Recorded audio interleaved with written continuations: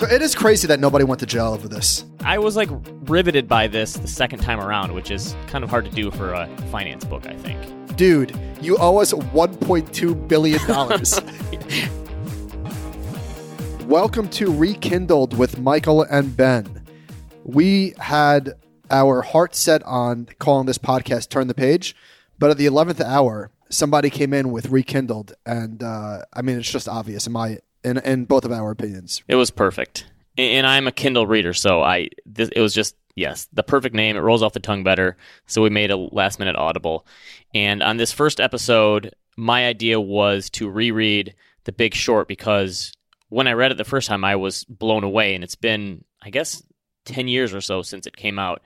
And on the reread, it almost became apparent this is the GOAT for finance books. Is it not? I mean, this is the best finance book of all time.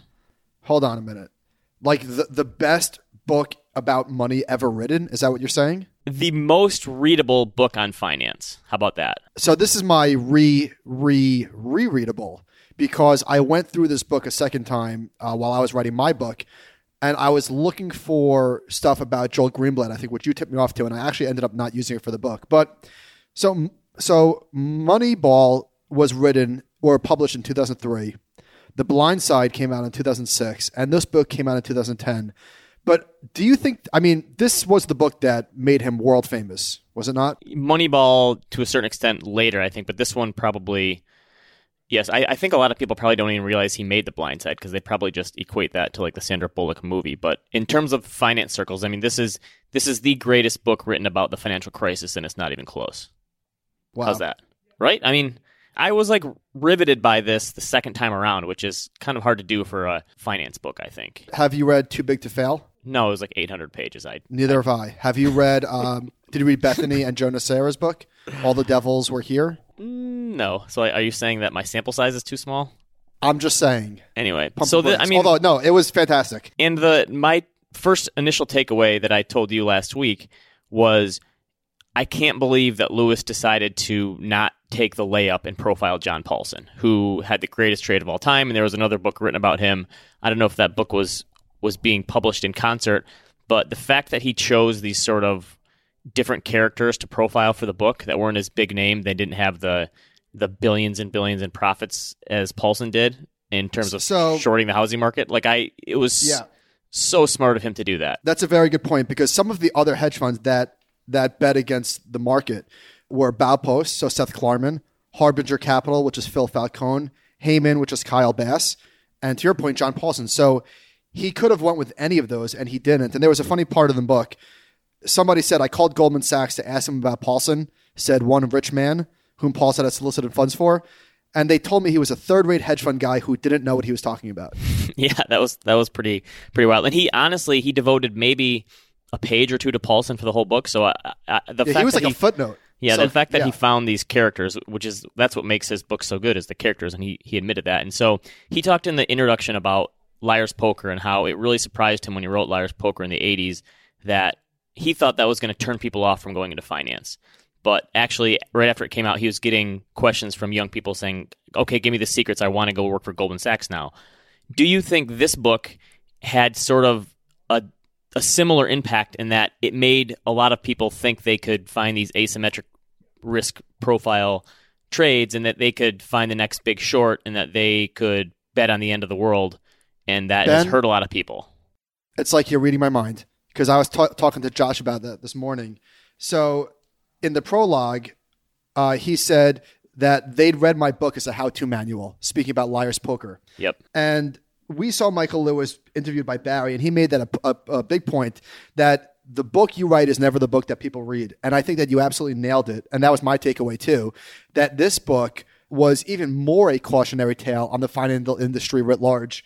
And I think that after this book, a lot of people actually went looking for the next big short. And it probably it's not something you hear about very much today, but it certainly was in the years after the crisis. That CDO shorting the housing market trade that Paulson and company put on, and a lot of the other ones in this book that we're going to get to, that's a once-in-a-lifetime trade. And we had people trying to find that once-in-a-lifetime trade every year. I was going to ask you, is this a once-in-a-generation type of event? I think so. I think so many things set up, and it was not just a culmination of one cycle, but many cycles building on top of one another.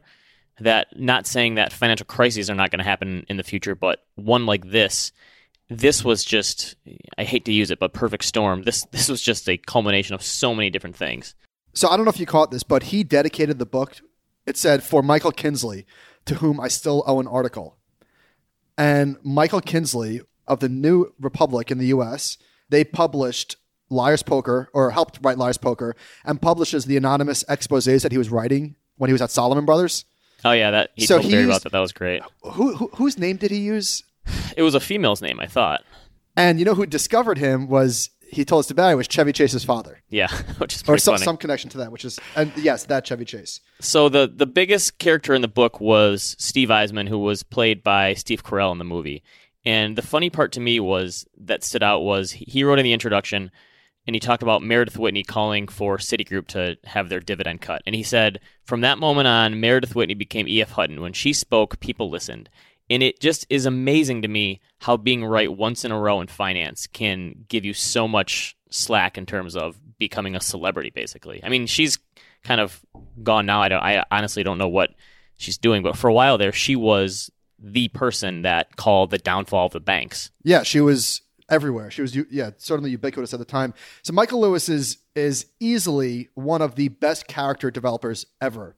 So this book has 11 chapters, and in chapter 9, it started with Howie Hubler had grown up in New Jersey. And I'm thinking, wait, this book is almost over. Who the hell is Howie Hubler? I forgot about that part, and it said that was the whole kicker for that one was crazy. He lost more money than any trader in the history of Wall Street, and he still walked away with millions of dollars, which was, I mean, it's kind of hard to not come away disgusted after you read this book as well, which I think is one of the reasons so many people's brains got broken after the financial crisis, because there was so much just shady activity that went on, and very few people ever got any comeuppance. And a lot of these banking CEOs and people that work for the banks and the people that made a lot of money off of, frankly, people's houses walked away with millions of dollars. And you can tell Lewis obviously felt that same way too from reading the book. So Joe Cassano, who was the head of AIGFP, who was really at the heart of all these toxic collateralized debt obligations and the credit default swaps. There was a part in the book where it said one day, this is a trader who said, one day he got me on the phone and was pissed off about a trade that had lost money. He said, "When you lose money, it's my fucking money. Say it," I said. I said, "What?" "Say, Joe, it's your fucking money." So I said, "It's your fucking money, Joe." And this guy, Joe Cassano, was fired in March of 2008. He received a $280 million in cash and an additional $34 million in bonuses, and continued to receive $1 million a month until the end of September 2008. And of course, AIG was bailed out by the government, which is really the taxpayers, to the tune of $130-something billion. And why was he there? Congress asked the CEO. AIG wanted to retain the 20-year knowledge that Mr. Cassano had, which is hilarious considering the fact that they lost $500 billion worth of toxic debt. So a lot of people are angry. And actually, don't you think that this book sort of led to Occupy Wall Street in a way? Yeah, I mean, this was definitely the one. This became like a popular culture book where people outside of finance read it. And when talking about the CDOs and subprime stuff and the stuff the banks did, I like this quote. He said, "Any business where you can sell a product and make money without having to worry about how the product performs is going to attract sleazy people," which is exactly what happened here. And he's one of them, obviously. And the other one I like, he said, "How do you make poor people feel wealthy when wages are stagnant? You give them cheap loans." And some of the stats in here about CDOs and subprime were pretty crazy to me. So he said in 1996, 65% of subprime loans were fixed rate.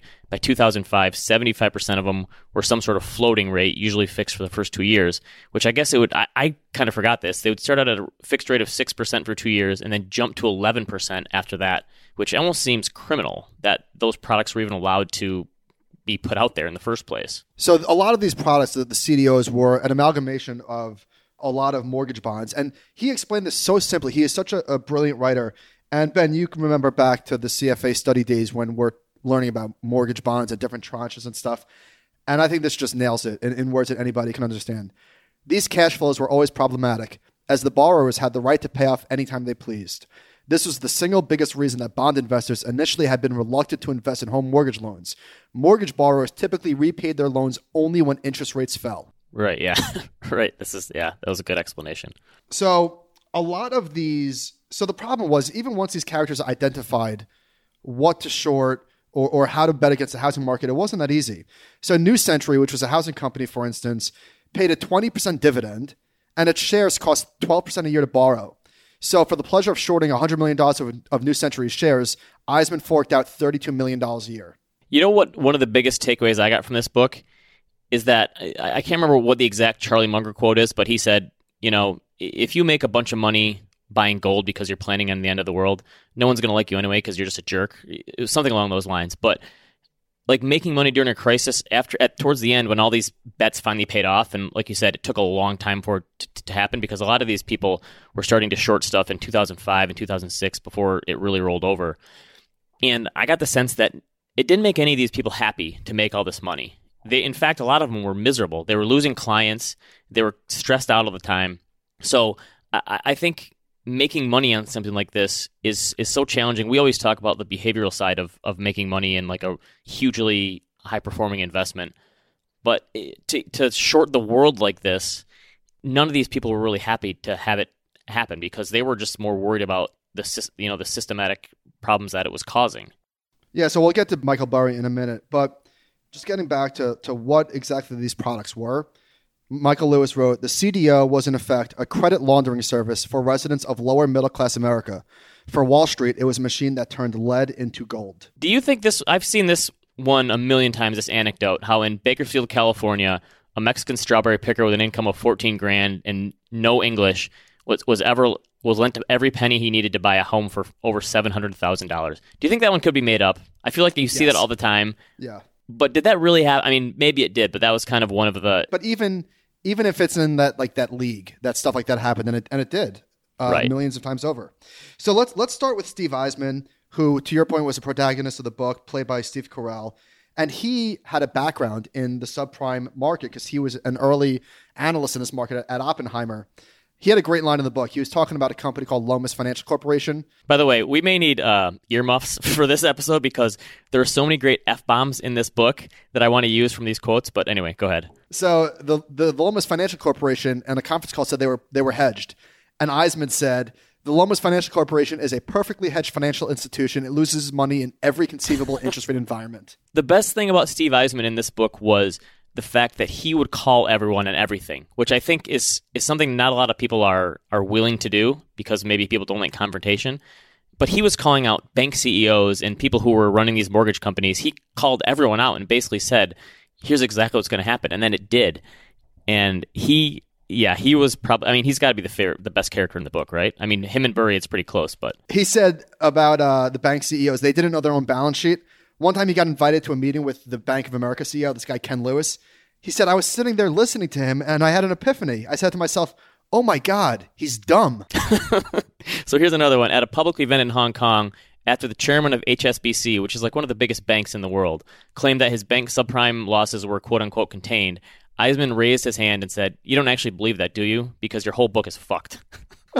And there were so many instances where this guy did this. The other one, when he was debating Bill Miller, was that not an unbelievable story? So he's debating Bill Miller about the merits of Bear Stearns as an investment. And this is before stuff really hit the fan. So this is still in like March, in the spring of 2008, before stuff really got bad, like in the fall. And Bill Miller was saying, listen, I'm buying Bear Stearns because there's really no instance in history I can point to where an investment bank of this size went under. And Eisman was basically saying, good luck. And he said, just so you know, from the time you started talking, Bear Stearns stock has fallen more than 20 points. Would you like to buy more now? And that very next Monday is when JP Morgan bought him for $2 a share. Brutal. And I mean, Bill Miller is probably one of the greatest minds in all of investing. And he couldn't see this type of stuff. So one thing that I thought was really fascinating about Steve Eisman, to your point of just asking questions over and over, he said, I can't add. I think in stories, I need help with numbers. And to that point, he brought in this kid, or not a kid anymore, Vincent Daniel from Queens, who was really the math guy, because Eisman is not a numbers guy, at least according to him. He's really a storyteller. Right. And the other probably the biggest scene in the movie where they went to that conference, that was my favorite part, where Eisman took all of his analysts and stuff and went to the conference. And that's when they really figured out, like, oh my gosh, these people on the other side of these mortgage deals have no idea what's going on. And the craziest one to me was they found some of these loans where the person defaulted on their very first payment. And so Danny Moses, was he the one who was on Patrick's Invest with the Best podcast? He found out, he said, who lends money to people who can't make their first loan payment? And then the other side was, well, who takes out a loan that can't make the first payment either? And that's kind of how crazy this stuff was. And I think one of the things people don't understand about interest rates and taking out credit is that it's not really the level of rates that matters. It's how easy are people willing to extend credit. So rates right now are much lower than they were in the lead up to the crisis. But that really has nothing to do with how crazy things can get, because it all depends on the lending standards and how willing these banks are to actually give money to people. So to that point, Michael Burry, who we'll get to in a minute, said, what you want to watch are the lenders, not the borrowers. The borrowers will always be willing to take a great deal for themselves. It's up to the lenders to show restraint, and when they lose it, watch out. By 2003, he knew that the borrowers had already lost it, and by 2005, he saw that the lenders had lost it too. Their conference they went to was in Las Vegas. It was like a mortgage originator conference, and a friend told him that he'd met a stripper who had 5 separate home equity loans in Vegas in like 2007, just to show how crazy it was. So they said that, like, normally at a conference there's 500 or so people. There was 7,000 people here. This was a conference about subprime mortgages, and he sat next to this guy, Wing Chow, and Greg Lippman, who also is another great character that we'll get to. So at the end of the meal, Steve Eisman grabbed Lippman and he said, whatever that guy is borrowing, I want to short it sight unseen. Yeah.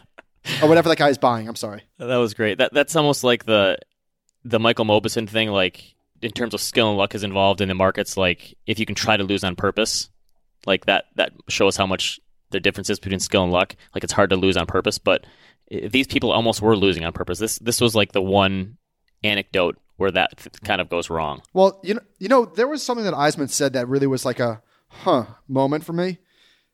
It's always said that bonds are the smart money. Right? Yeah. So Eisman said, you always knew that fixed income guys thought they knew more than you. And generally that was true. I wasn't a fixed income guy, but here I take in this position that was a bet against their whole industry. And I wanted to know if they knew something I didn't. And of course the answer is they didn't. So maybe this throws a little bit of shade on bonds are the smart money. Yeah, definitely. And again, a lot of it has to do with the incentives involved. So let's move on to Michael Burry. Yes, he was the best one.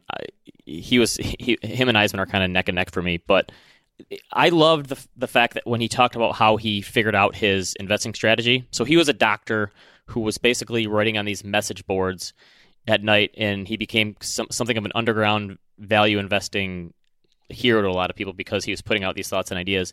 And, he's like Jesse Livermore today. Yeah. The guy on Twitter. Yeah, if he ever wrote anymore. So he said Burry did not think investing could be reduced to a formula or learned from any one model. The more he studied Buffett, the less he thought Buffett could be copied. And he said he also immediately internalized the idea that no school could teach someone how to be a great investor. If it were true, it would be the most popular school in the world with an impossibly high tuition. So it must not be true, which is just perfect that he kind of figured this out, which honestly is a place a lot of investors never get to. I would say that most people never get there. So Michael Burry, when he finally decided to leave medicine, was seated by a legendary investor, Joel Greenblatt. He said something along the lines of, like, I was waiting for you to quit medicine. Yeah, who supposedly in the 90s for like 10 years had 50% annual returns with Gotham Capital. And has written, the little book that beats the market is probably his most famous book, but has written a ton of really good books and is probably one of the better communicators and value investors that there is.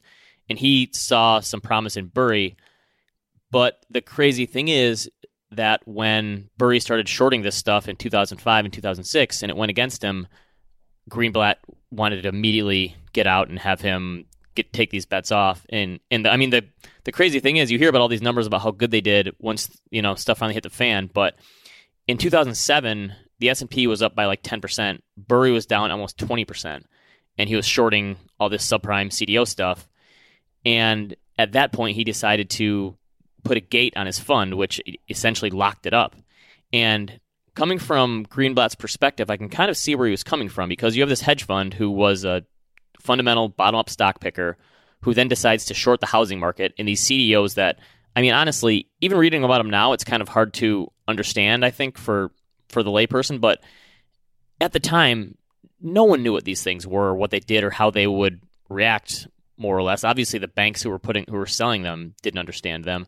And so I kind of understand where Greenblatt was coming from.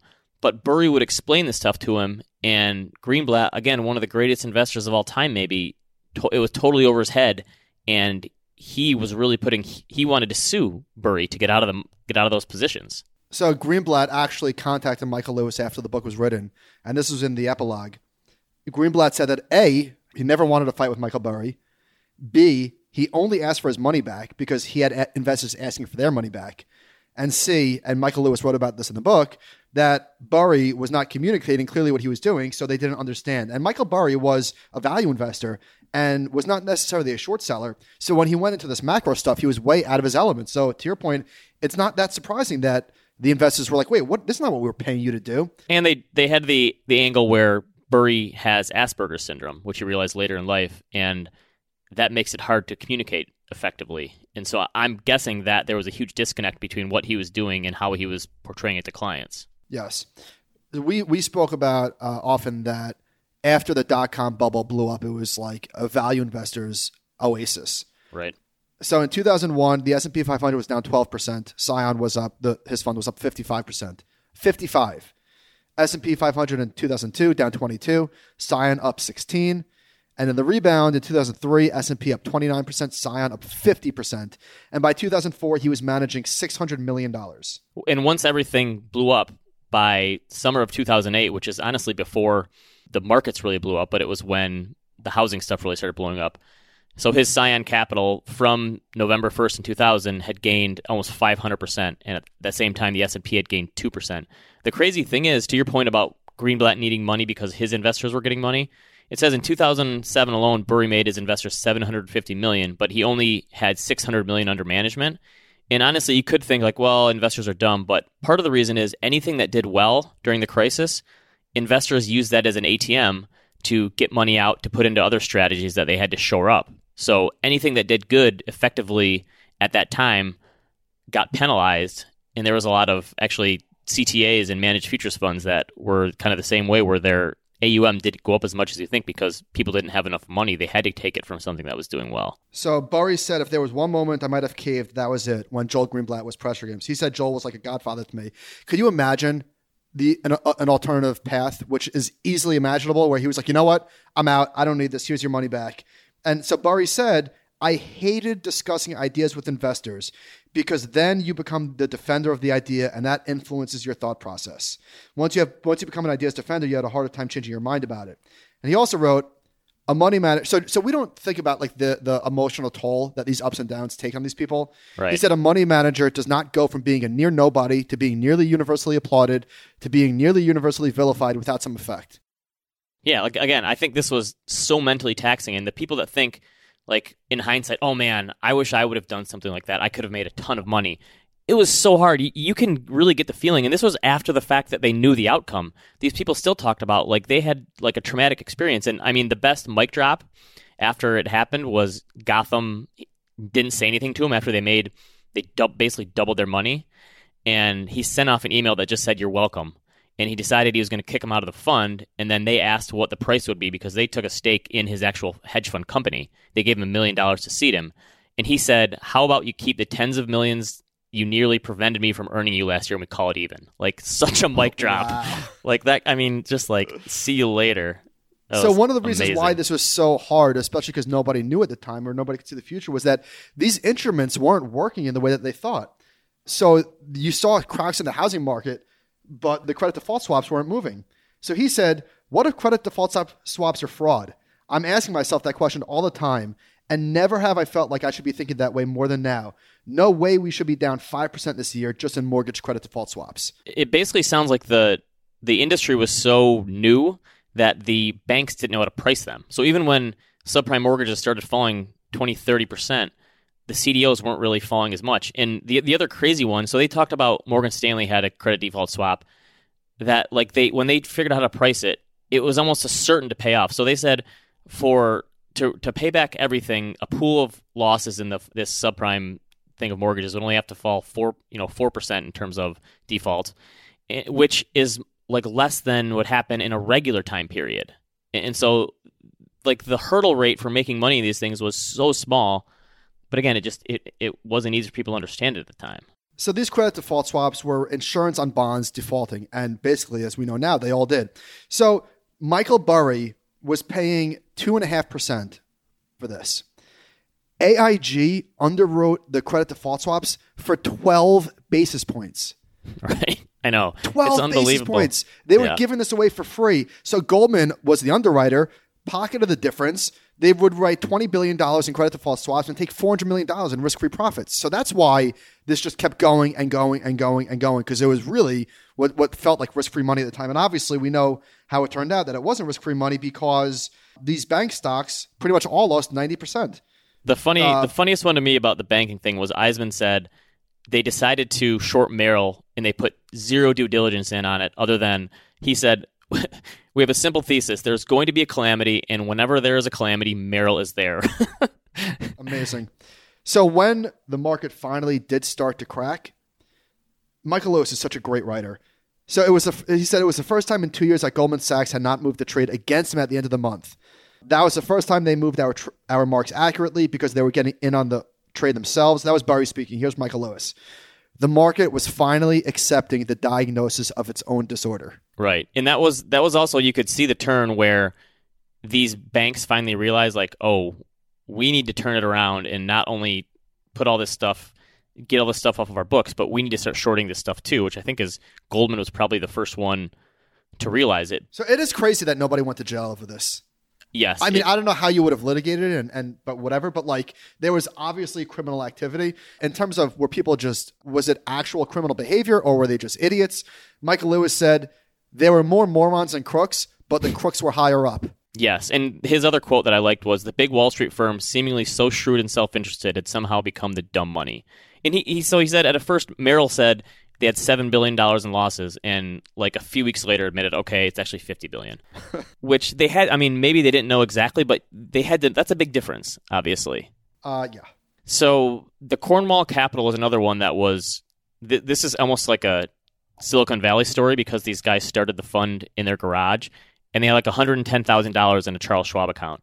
And it grew a little bit because they were buying like these leaps, which are these very far out of the money call options on stocks, and they grew their money a little bit, and they turned $1 million bet into more than 80 million. And again, it's just these guys in their garage, and I think they were the ones that came off as the most scared. Like they were worried that the whole system was going to come down. And the crazy one to me was, so they it says in March 2007 they bought insurance against the collapse for Bear Stearns for less than 0.3%. They put down $300,000 to make $105 million. Because, again, it was the Bill Miller idea, like, there's no way a company like Bear Stearns that has been around for so long could ever possibly go under. So, obviously, these things were ridiculously mispriced. Quote, the bookies were offering you odds of somewhere between 6-1 and 10-1, when the odds of it working out felt more like 2-1. Anyone in the business of making smart bets couldn't not do it. I think, honestly, the biggest maybe criminals in all this, and this was in the latest Michael Lewis podcast as well about referees, is the rating agencies.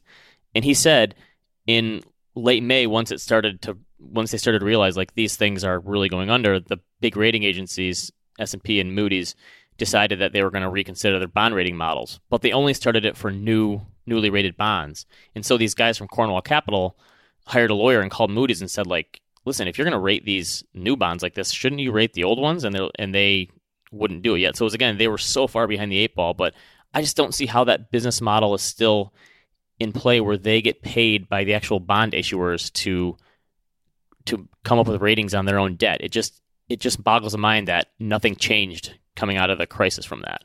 Greg Lippman was one of the more colorful characters in the book. He was played by Ryan Gosling in the movie, right? Yeah. I think the movie's worth a rewatch. I only saw it when it came out. It was hard for me I didn't think that, I mean, the movie obviously didn't live up to the book for me, but they had enough good actors in it that it was all right. So towards the end, when it started crumbling down, he said to Morgan Stanley, because they were saying, well, our models show 77 or show 95. And he's like, it's 77. We see 95. He goes, dude, you owe us $1.2 billion. He was good. I mean, he's like the arrogant kind of guy you picture as like these other people that were profiled are kind of on the outskirts, but Lippmann is like the finance guy. And so he said one of his Deutsche Bank colleagues said to him that he's going to call him Chicken Little now because he's talking about the end of the world. And Lippmann said, F you, I'm sure your house. The other one was, his other argument was, he was pounding the table on this stuff, and I think he got a little bit of his intel from guys like Burry and Eisman, but once he figured it out, he ran with it, and he really put his foot on the gas pedal. Well, he also introduced this idea to John Paulson, and he was basically screaming about it to everybody that would listen. They were like, why are you trying to screw up your own bank? He's like, I don't care. I just work for Deutsche Bank. I'm not married to them. And no one would listen to him. So he said, why is no one listening to me? And a lot of people would say, you're right, but it's not my job to short the subprime mortgage market. And he kind of said, oh, wait, that's why this opportunity exists, because it's no one's job to do this or understand this. So didn't he find the second smartest kid in China to run this analysis for him? Right. Yeah. You finally needed a little math behind it, but yeah, once it happened. So I guess the bottom line with all that, there was math geniuses, and Jim Grant hired an engineer, a PhD, to look at this, and nobody could figure out what exactly was in these products. Right. Yeah. And that was the other one, the fact that even the bond rating agencies didn't have all the information. When Eisman and his team went to them and said, give us some information on this that we can use, and they said, we have the same amount of information you do. And he's like, well, how do you rate these things if you don't have that? Wasn't there a story, I don't know if it was in The Greatest Trade Ever or this book or the movie, where they were at the U.S. Open, and somebody said to one of the bank CEOs, asked about these products, and the bank CEO replied, "What's a credit default swap?" Right. So in early 2007, I was kind of in the market for a new job. I was about to get married at the time, and had a buddy who worked for a CDO servicer at a bank in Chicago. And he said, I know you're in the market for a new job. You're not really in banking, but come interview with us. I think it's a great job. People are making tons of money. And I went to this bank, and it was tons of young people. I mean, I'm talking, we're all under 30. We're all the VPs of this CDO servicer. And I had no idea what a CDO was. I basically had to Google it. And I told my friend that, I'm like, I don't know what this is. And he said, no one here does either. But as long as you put a little work in and Google it, just show that you're looking.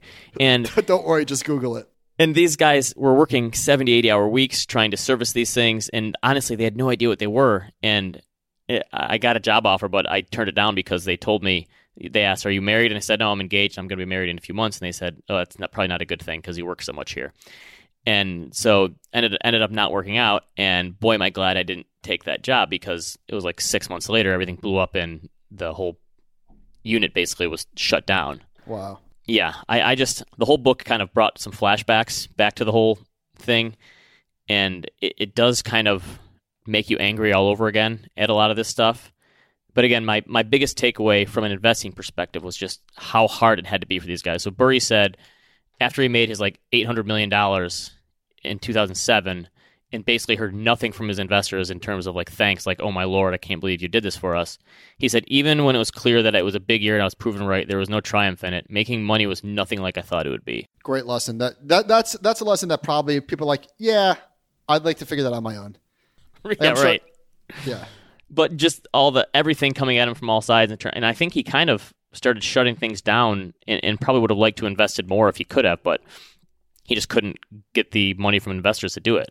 So a lot of the names on this list, a lot of the people that made money from The Big Short probably haven't fared so well in the ensuing 10 years since. Yeah, I mean, you see them in the headlines every once in a while.